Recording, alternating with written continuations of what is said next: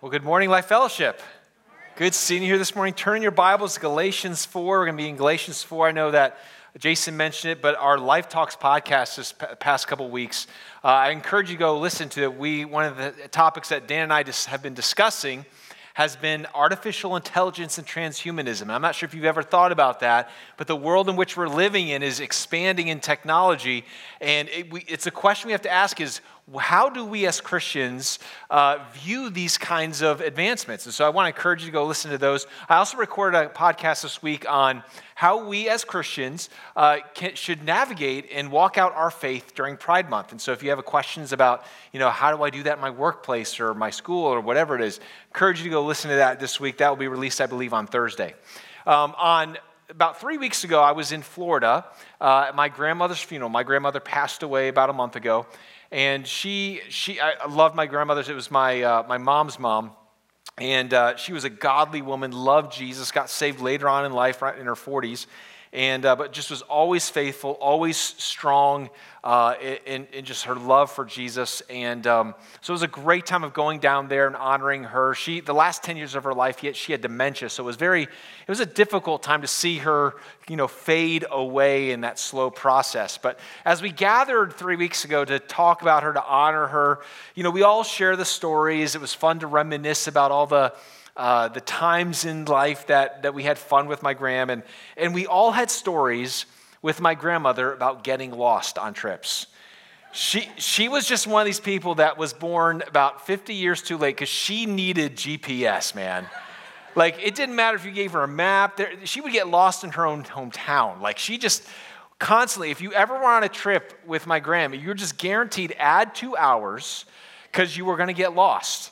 And that's just who she was. And we would just laugh about all the times that we would get lost. And she would always say, every single time she got lost, and we'd go to Podunkville, Pennsylvania or whatever, she'd be like, well, don't ever say I never took you to this place. And that was her way of telling you, I've taken you on these detours. And what I realized is we had these fond memories of these trips because of the detours. I've been on many trips, many road trips from point A to point B that are just not memorable. But when you take a detour, I'll be honest with you, it kind of makes the journey better in a way because it reminds you of the story behind it. And detours are like that. Detours, I believe, sometimes makes the journey better because we could all laugh and we could all remember those times when we were detoured with my gram. Well, Paul takes a detour in this passage. One of the things that we see here in Galatians chapter 4 is that Paul is laying out his argument. And if I could summarize for you each chapter in the book of Galatians, remember, Paul is writing this letter to a bunch of churches who are going through this theological crisis. Paul planted them with this true gospel message. And then there's these people coming in there teaching a false gospel. They're saying, you got to go and you got to be circumcised and you got to add the law and you got to become a Jew physically and internally. And Paul's saying, no, you're messing up the true message of Jesus Christ. It's not about outward conformity. It's not by obeying a list of rules. It's by placing your faith and trust in Him. And so if I could summarize each chapter 1 of Galatians is Paul saying, there's only one gospel. There's not two different versions. What I taught you, that's the real gospel. Chapter 2, I would summarize as saying, listen, the gospel is better than the law. The gospel is better than the law. The good news of Jesus is so much better than the law that Moses gave to the Old Testament. The law could never save you. If I could summarize chapter 3, it would be that faith is better than works. It's by faith that you're saved. It's by faith that you're declared righteous. It's not by your works. You can't be saved by the works of the law. And so he's going over these principles. And in chapter 4, he begins by the end of chapter 3, he starts introducing this idea of being an heir of the promise. And Andy did a great job last week of describing that before us is this opportunity of either being a son of the promise or a slave of the law. That's the option. The theme of chapter 4 is you can be a son or a slave. But that's the options that we have before you. The gospel or the law. Faith or works. Son or slave. And he's outlining this theological premise. Galatians is a heavy book. I'm sure over the last few weeks, you've been coming through here, and some Sundays it's just like, wow, that was really deep. But what we're going to do right now is Paul's going to take a detour. In fact, if you read Galatians chapter 4, if you took out verses 12 through 20, Paul's argument in chapter 4 about being the sonship or the slavery of the law, it goes from verse 11 to 21 seamlessly. And so whenever you're reading the Bible, always keep an eye out for detours. Keep an eye out for turns in the road of the argument or the things that's being talked about, because it's telling you, hey, there's something significant here I want you to pay attention to. And Paul's going to take this detour because he's going to take a detour that says, listen, you and I, we have a relationship. You and I, we have history together, right? Remember what we have together. What Paul is reminding these people, as much as Paul the theologian, Paul the debater, that it's going on the first few chapters, Paul's now going to take a detour and remind them he's Paul their friend and Paul their pastor. And he's saying this, yes, the truth is important. I want you to know the truth. I want you to believe the truth. I want you to hold on to the truth. But here's what we need to understand what Paul is doing. The truth is enough. The truth is enough to change anyone's life. But the truth, when it comes with love, is even better. The truth is enough. The truth is enough to change anyone's life, but when truth comes with love, it's even better. And here's the main idea I want to give to you. That loving others propels the pure gospel. Loving others propels the pure gospel. Listen, we're singing in this room this morning. I mean, my heart was moved singing these songs. I love the songs we sang this morning. And I'm sitting there and I'm taking it all in and I'm singing out, and I just love just thinking about what we have in Jesus Christ. That this idea that Jesus loves us, that he died for our sins, that he rose again, that he conquered sin and death on our behalf, that we have the resurrection power now on our lives so that we can overcome sin, that he's given us new life in Christ. He's given us the abundant life in Christ. He's given us eternal life in Christ. He's given us a fellowship of believers to belong to. We have this amazing gift that he's given to us. You're like, yay! I'm like, okay, why isn't it out there? Why does it not exist if we're so confident, if we're so sure of what we have in this room and what we have in our lives? Why does it not translate out in our world? Why are we not seeing the love of Christ and the gospel go forward? And I believe one of the major reasons why the gospel remains hidden and why the gospel remains isolated from other people who need it is because we, as the followers of Jesus, who are partakers of the gospel, keep it hidden. We do not love others, and we do not build relationships with the people that need to hear the message. Paul lays out in this detour that he takes in verses 12 through 20, he says, I want to remind you of the love I have for you. I want to remind you of the love you have for me. That yes, this argument I'm giving to you, the theological premises of chapters 1 through 4 are all true. They're all real. But don't you ever forget how much I love you. And we need to be reminded of that today because there are people around us that need to see the love of Jesus. Remember, Jesus said, love the Lord your God, the Great Commandment, love the Lord your God with all your heart, your soul, your mind, your strength. And the second part is like it, love your neighbor as yourself. Jesus also said that the world will know you're my disciples by the love you have for one another. There is something about love that opens up people's lives to receive the truth. And yes, it's important to have the truth. But what we've got to ask ourselves is, am I embodying the truth? Am I living out the truth in such a way? Am I loving others that's propelling the gospel even further? That's what Paul does. And I want you to see this. Let's start in verse 8. We didn't read this. Melanie didn't read this morning, but I want you to see he's continuing on his argument from verse 7. It says, formerly, when you did not know God, you were enslaved to those who are by nature are not God's. But now that you have come to know God, or rather be known by God, how can you turn back again to the weak and worthless elementary principles of the world, whose slaves you want to be once more? You observe days and months and seasons and years, and I am afraid I may have labored over you in vain. And it's almost like that last verse, verse 11, kicks off this idea where he's saying, he's laying out his argument of saying, don't go backwards. Don't go to the law. Don't go to these elementary principles. Stop, just go forward with the gospel. And then he begins verse 12, brothers, I entreat you. He begins by this affectionate term of brothers or brothers and sisters. I beg of you. That word beg means I'm desperate for you to know this. He begins with this appeal, and he ends it with this. Look at verse 19. My little children, for whom I am again in anguish of childbirth until Christ is formed in you. Do you see and do you feel the emotion, the love, the relationship that Paul has here? I mean, he cares for these people. He loves them. And the reason why his argument, I believe, is going to be effective is because his argument for truth has been embodied with love. And if we want to make a difference in our world today, we want to make a difference to the people that we live next to and work besides and go to school with, we have to be modeling the love of Christ. So what does this look like? What does it mean to love others? If loving others propels the pure gospel, Paul lays out his own life of how he has done this, how he has loved others. And the first one we see is this: loving others means pursuing relationship. Loving others means pursuing relationship.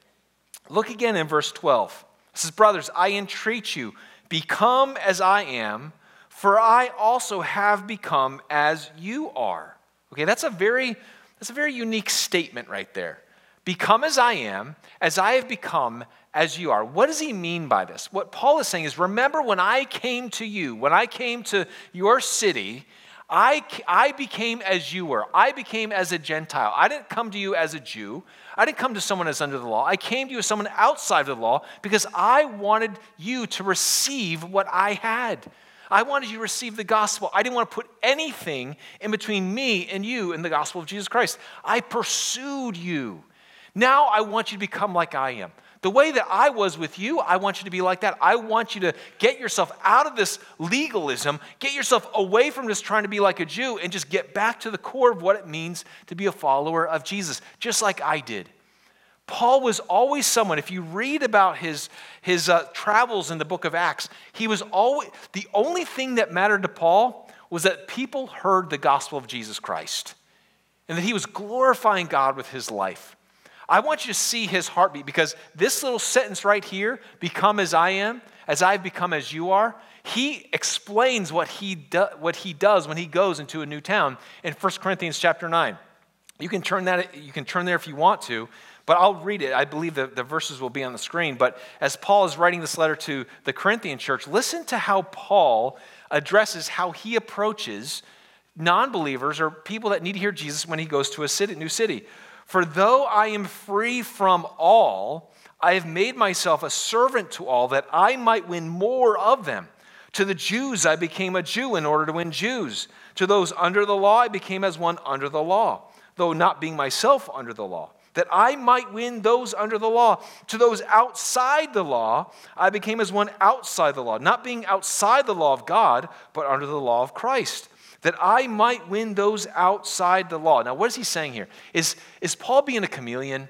Is Paul being just a people pleaser here? No, what Paul is saying is I contextualize my life.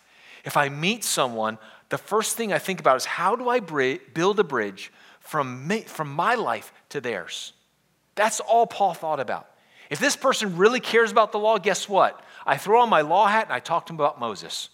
I talk to him about the law. Paul does this masterfully. We have two of his sermons in the book of Acts. The first one we see in Acts chapter 13 when he's preaching in a synagogue. And Paul's starting point is the law. Hey, you guys all know the law of Moses and Abraham. And he draws a line. The starting point is the law, but he draws a line to Jesus in the resurrection.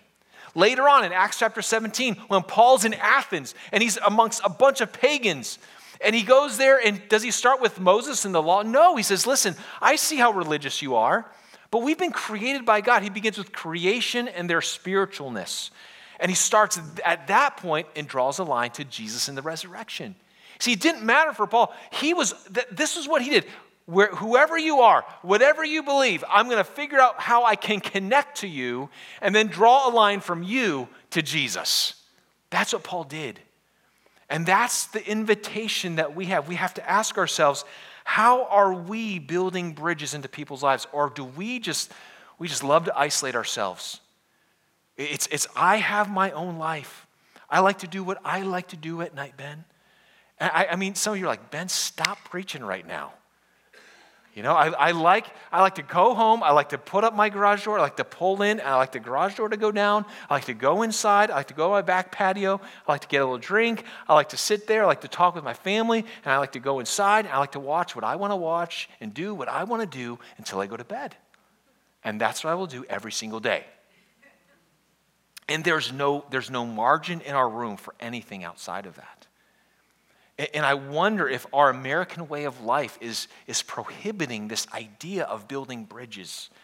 You know, one of the things that we're trying to really incorporate into the culture of our church is this idea of engaging in the Great Commission and living out this bless strategy of building relationships. That bless stands for begin with prayer, listen, eat or exercise, share or serve them, and then share Jesus, share the gospel with them. And I've been trying to practice that. My wife and I have been trying to practice that in our neighborhood. And, you know, we've got two neighbors on either side of us that do not like to talk to me. Which some of you might be like, that's paradise, you know. But if I'm trying to live out this blessed thing, I'm like, Lord, please. And so, like, you know, if they ever want to talk to us, it's like Jesus is listening to my prayers. And the other day, my wife was talking to the wife over there, and they start talking, and they both, you know, they want to start, doing bees and having beehives. And, you know, Liz and I, we kind of do the homesteading thing. We've got a nice garden. We've had chickens. And so we're not opposed to having bees, but I just look at this as the opportunity. Liz is like, hey, they want to do bees. Let's invite them over to Bill and Brenda Lord's house, and we can start building this This is the open door. And I'm like, okay, we're going to have bees now. You know, to bee people, I became a bee person. That's what Paul's saying, right? He's saying why? Because the only thing that mattered was that he didn't put any obstacle in the way of the gospel.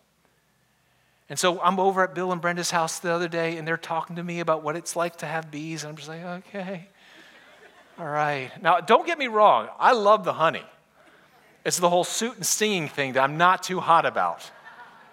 But you know what? Liz and I are going to do this. And you know why we're doing it? Because it will build a bridge to our neighbors. That's why I'm doing it. And that's the kind of opportunities we have to ask ourselves, are we aware? And God, am I available? Or do I like to have my own little isolated existence of my own life, doing my own things, talking to my own people? That's not how we love others. That we'll never be able to display the love of Christ just living in our own confines of our own neighborhood, our own homes. You got to start reaching out. We got to start building bridges into people's lives. That's number one. We got to pursue relationships. Number two, loving others means vulnerability.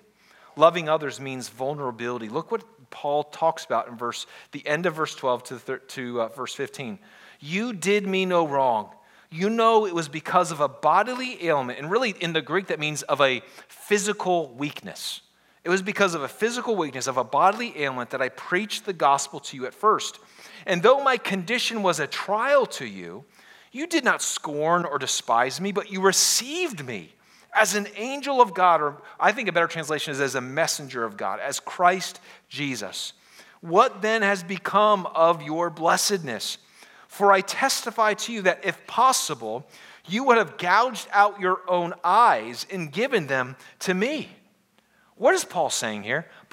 He's pulling back the veil. We don't know all the details of how Paul started these churches, but we must know this, that Paul says, I was on my missionary journey, and I had a problem. Now, what we can understand, what we can surmise from the details he's giving in this letter, he had a physical problem with his eyes. Paul always had an issue with his eyes. We can see that throughout the scriptures. We see, first of all, his coming to Christ came from a vision that blinded him, put scales on his eyes. We don't know if there's a repercussion of that. We also know that there's a thorn in the flesh from 2 Corinthians 12 that he received that did him, put a physical boundary on him, that he pled for God to take it away, but he said, no, my grace is sufficient for you. It could have been his eyesight as well. And another part in his letter, he says, I'm writing this part with such big letters so you can tell it's me. Paul had an issue with his eyes. And it must have happened as he was stopped in this city that he was at, that his eyesight, the problem with his eyes, whether it was an infection of some kind or some other ailment, that it opened up the door for him to share the gospel with someone. I don't know if it was, hey, I need to talk to eye people, and all these eye people started coming, and all he starts sharing the gospel, but this is what we know. This physical weakness that he had opened the door for the gospel. Paul wasn't like, I don't want anyone to know I have any problems. I want to wait till my eye problem is fixed, and then I'll go out and talk to people, because I don't want people to see me like this. I mean, if he had one of these diseases, it could have been this disease where pus flows from your eyes. That's not, I'm telling you, if I have pink eye, I'm calling Dan and be like, Dan, I'm not preaching today. Right? I don't want anyone to see my pink eye. I don't want anyone to see. I'm pus oozing from, can you imagine that being the issue? And Paul's like, hey, pus means opportunity. He was like, I don't care how people see me. He was whatever vulnerability was in his life, he opened the door and said, this must be from God for the opportunity to share Jesus with someone. It's the way he thought of it. When I think about how we live our own lives, we are so self-protected. Vulnerability is not easy for us. And what I know about vulnerability is vulnerability begets vulnerability. For 13 years, my wife and I, we hosted a life group in our home when we were at our other church, and it was a wonderful experience. We got to know so many different kinds of people. We planted so many churches, or so many groups outside of our group. We multiplied many times. And it was interesting to see as people would come in and out, how the vibe of that group would change. And what I can tell you is there would be times when people would come to the group and they wanted the connection, because that's the whole reason why you do these things. They would want the connection, but one of the things that they would do is when it got time to sharing is like, how's your life? And they would say, oh, I'm great, I'm fine.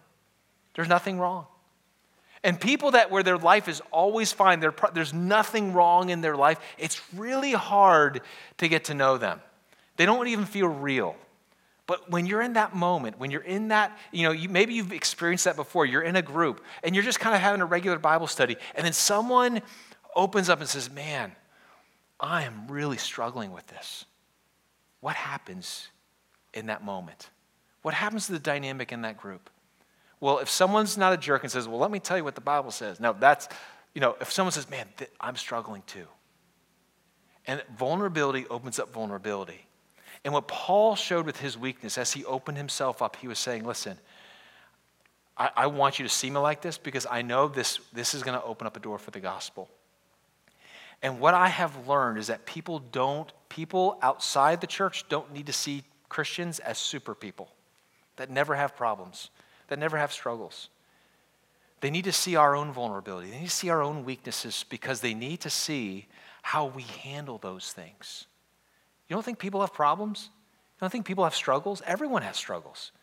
But if when we open up our own lives to say, man, this is my struggle, but this is how I'm walking with God through it, it's going to open up doors for the gospel. I think one of the things that we do is, listen, when I talk about vulnerability, this is challenging for so many of us. It's hard for me. Because you know what's normal, it's natural for us? Self-protection, a facade. I put on Facebook what I want people to see. I come in even to rooms like this of a spiritual nature, and I want people to see what I want them to see. So whether it's the facade or their self-protection, because maybe there was a time in your life that you were vulnerable. You did lay yourself out and say, hey, this is who I am, and you got stepped on, and you got hurt. That's hard to think about being vulnerable again. But one of the things that I know is that vulnerability opens up opportunities for the gospel. You know, I've seen this in my life over the years, especially in ministry working with people. And self-protection is a real thing. But there's something that I've learned over the years of my own life and walking with other people, and that is this. Self-protected people do not experience love. You can't. Because you're protecting yourself from pain. And to be vulnerable and open yourself up means that you have the opportunity for rejection, or you have the opportunity for some kind of hurt. Loving others means I'm opening myself up for the possibility of rejection. That's just the way loving relationships go. And some of us are so scared to do that. But I want to tell you something. As much as I've seen self-protection keep people from love, I've also seen this in my own life and people around me. And maybe you've experienced this yourself.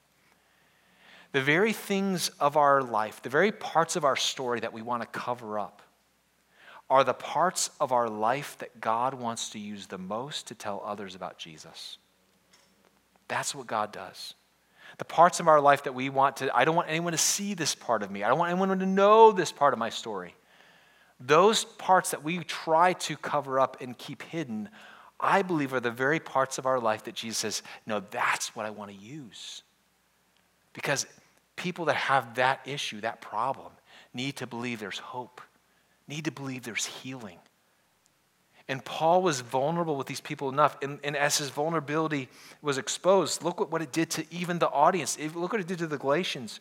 It said, for I testify to you that if possible, you would have gouged out your eyes and given them to me. Yeah, I get it. Vulnerability opens you up to harm. It opens you up to hurt, but also opens you up to love. And maybe God's telling you, you're too self-protected. It's time for you to open up your heart again to others so that the gospel can go forward. That's number 2. Number 3, loving others means speaking the truth. Loving others means speaking the truth. Look at verse 16. For have I then become your enemy by telling you the truth? Simple question, a rhetorical question. You know, what Paul's saying is, listen, I'm not your enemy here. This is a great question for you to remind yourself every single day when you live out your life in the public square. You're not someone's enemy by telling them the truth. When you speak the truth, remember, and I think this is a perfect little interjection here as we're talking about love and we're talking about relationships, and we're talking about vulnerability. And here's what I know about everyone in this room. On a sliding scale, some of us are very, truth tellers, and some of us are like connectors. Some of you would love to connect to people, and you're just, I want to build relationships with as many people as possible. And some of you are just like, man, I just want to tell the truth. And it might even be in different environments. I know for me, when I'm here at church, and I love meeting people. I love talking to people. I'm a huge extrovert. I don't go out in the lobby because they make me do it. I go out in the lobby because I genuinely like talking to people. I love doing that. But I turn into an introvert when I pull into my driveway. And my wife is out there, whenever I see my wife, she's at the friends talking to her neighbors, I'm like, oh, no. I got to talk to more people. I can have this, vibe of depending on the environment of all of a sudden I want to pull back. But some of you talking about this relationship thing, hey, building a relationship, loving others, you're like, oh, this is painful. But when it says, hey, speak the truth, loving others means speaking the truth. You're like, hey, I can do that. I love doing that. And what I believe this, I'm so thankful that Paul reminds us that, again, we can never compromise the truth for the sake of connection, okay? A lot of times we believe that relationships and speaking the truth to people is like some either-or option to us. Like I can either be really loving and really kind and be very outgoing and build bridges into people's lives, or I can be a truth speaker to people and tell people what they've done wrong. And I believe that's a false dichotomy. I believe, again, Jesus came in John 1, he came full of grace and truth. Never compromised. It wasn't 50% grace and 50% truth. No, it was 100% grace, 100% truth. It says in Ephesians, speaking the truth in love. We've got to learn how to do both. And what this does, this one question is a confrontation to both kinds of people. Am I going to build just relationships just for the sake of connection and never declare the truth, never declare the gospel? Or I'm just going to be someone who tells the truth and I don't care about human connection. We are both confronted with saying, how am I going to live this out the way Jesus did? The way Paul did. You're not someone's enemy by telling the truth. And I think one of the dangers is when we fail to tell the truth to people, we're not really being authentically who we are. We're appeasing people. And we're trying to say, well, I could say something, but I'm not going to because I don't want to offend. And when we do that, what that does is it keeps that person from really knowing the fullness, our authentic self. And that's not really being genuine, and that's not really being loving.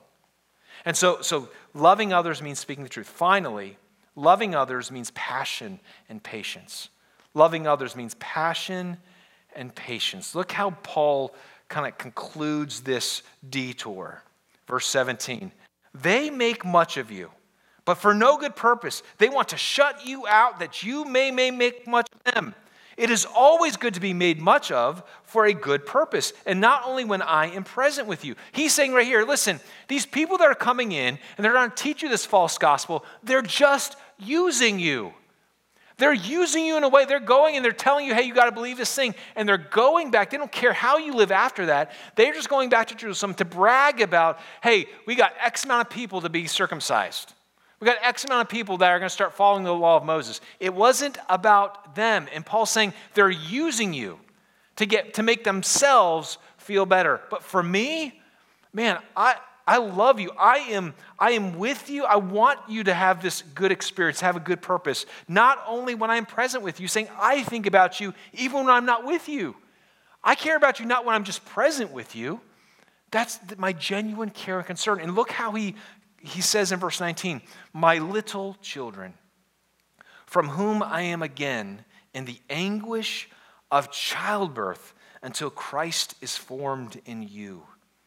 Paul, again and again in his letters, uses the analogy of parenting and bearing children as an analogy of how he feels about the churches that he started. And he's using this illustration that is very graphic, that's very vivid, that many of you in this room can relate to. All right, I've experienced childbirth from watching it. Okay, those of you, those women, moms in this room that have bore children from your bodies, when you hear this, the anguish of childbirth, you have memories. Your body knows what that feels like. And Paul is using this as an analogy. He says, this is how I feel. This is how I feel about you. That this is about this passion I have for you. And the reason I use patience is because the analogy of childbirth it's a patient, you got to be patient. The moment you find out you're having a child, it is a long 9 months. I remember when we first found out that we were pregnant with our firstborn, Jaden, and just that how this, oh my goodness, this is going to change our life. And Liz and I, we bought that book, What to Expect When You're Expecting. And we also bought this other book that would tell you every single day and week how your child was forming in your womb. And we sat there every night. We're just so excited. I'm so impatient in life, and I just could not wait. And the due date's coming. You have the little calendar, and you're marking off the calendar, the X's, and sure enough, due date comes. That little guy was like, I am comfy and warm in here. Leave me alone. And if almost a week goes by, finally my wife's water breaks and we're going to the hospital, and I'm like, here it is. Well, guess what? It did not come, and it was slow, and it was arduous, and it was inducing labor. It was painful. It was difficult. 24 hours my wife was in labor. It was hard. And eventually she had to rush her in to get a C-section, and it was, the anguish of childbirth is very real. It's very real. But there's something about that anguish that turns to joy the moment they place that child in your arms. And Paul is using this analogy to describe how he feels about them. And I just have to wonder, I just have to ask, Is that how you feel about those around you? Do you have that same kind of passion for people in your life group, your Bible study, your own home, to see Christ formed in them, your friends, your neighbors, the people who are outside the church? Do you have the type of love that you're saying, I am in anguish to see you?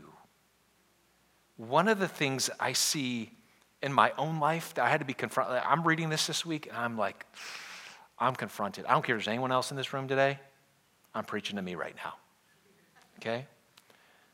I think many times in our lives, the relationships we have with others are primarily transactional. What I mean by that is we have a relationship with them because of things that we get from them. And the moment I stop getting something from them is the moment I end the relationship. How many relationships do I have where I'm pursuing, where I'm vulnerable, I'm not getting anything back? Because, childbirth is the anguish of childbirth. What Paul's saying is the reward for me is seeing Christ formed in you. The reward for me is not that you like me more. The reward for me is not that you listen to me more than you listen to them. He's removing himself from the equation. He's saying, I love you so much. I have this passion for you because I'm thinking about what Christ can do in your life. We have to ask ourselves, how many of the people that we have in our lives, all the relationships we have in our lives, how many of them are there because of what they give to us or what they can do for us, as opposed to what I'm going to pour out to them? This confronts our culture, this idea of utilitarian relationships and transactional relationships. And so this is what we are confronted with today. Am I loving others? Because loving others propels the pure gospel.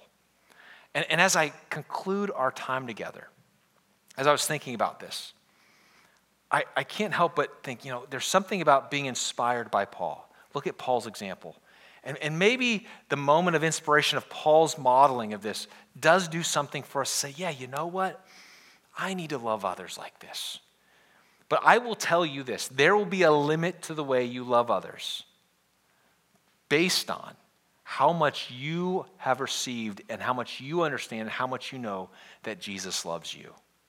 Because you know who really did this perfectly? Paul did it in a, okay fashion.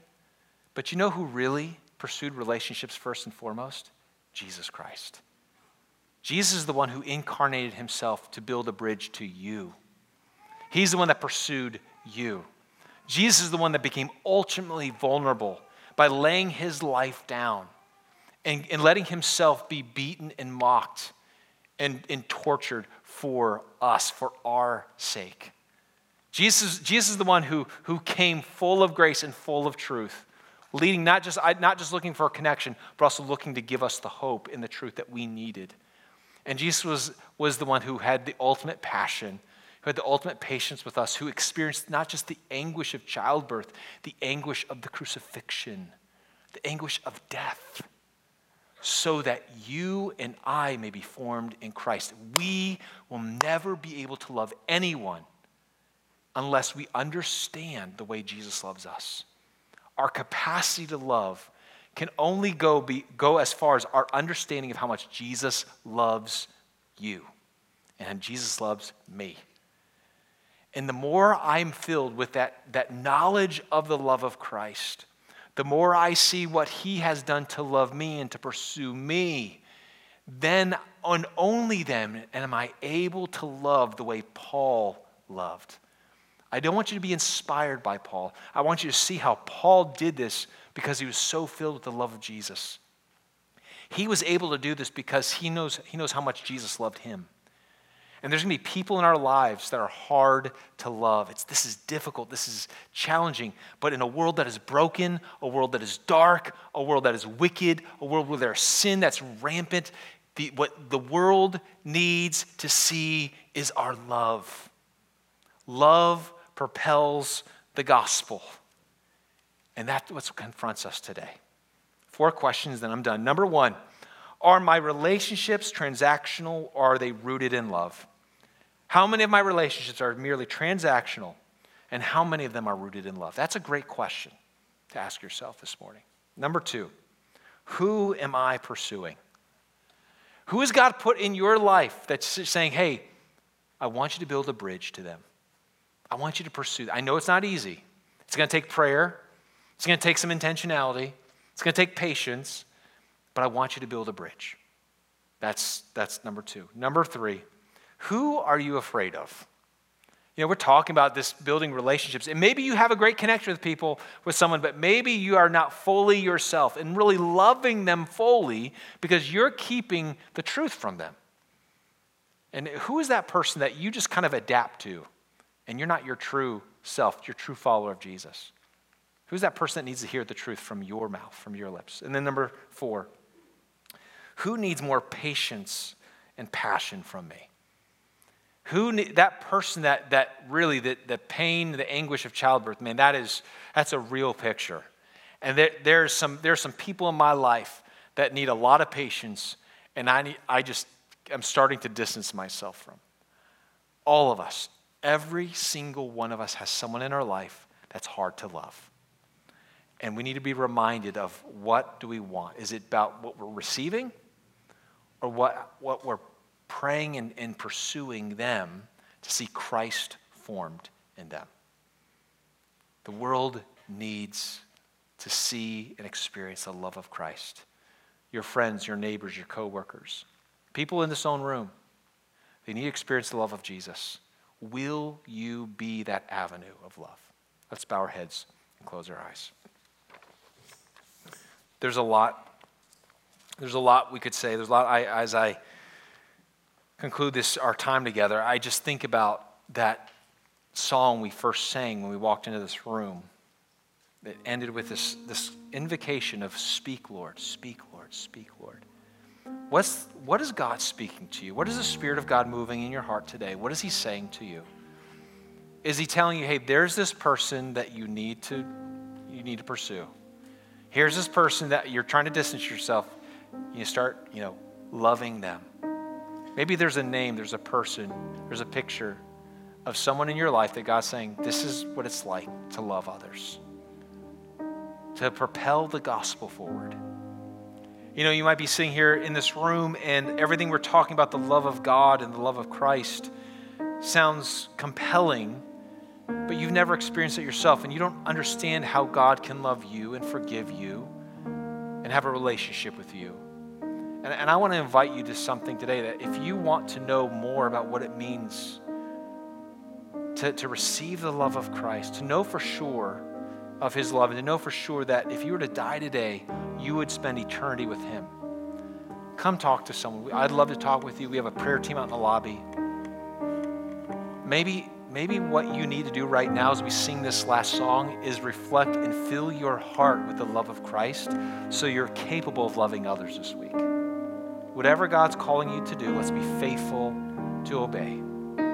Father, as we pray right now, as we're about to have this moment of response, I pray that your Holy Spirit would have your way in us, that we would listen, that God, we would love, fill our hearts and our minds with the power of your love. Perfect love casts out fear.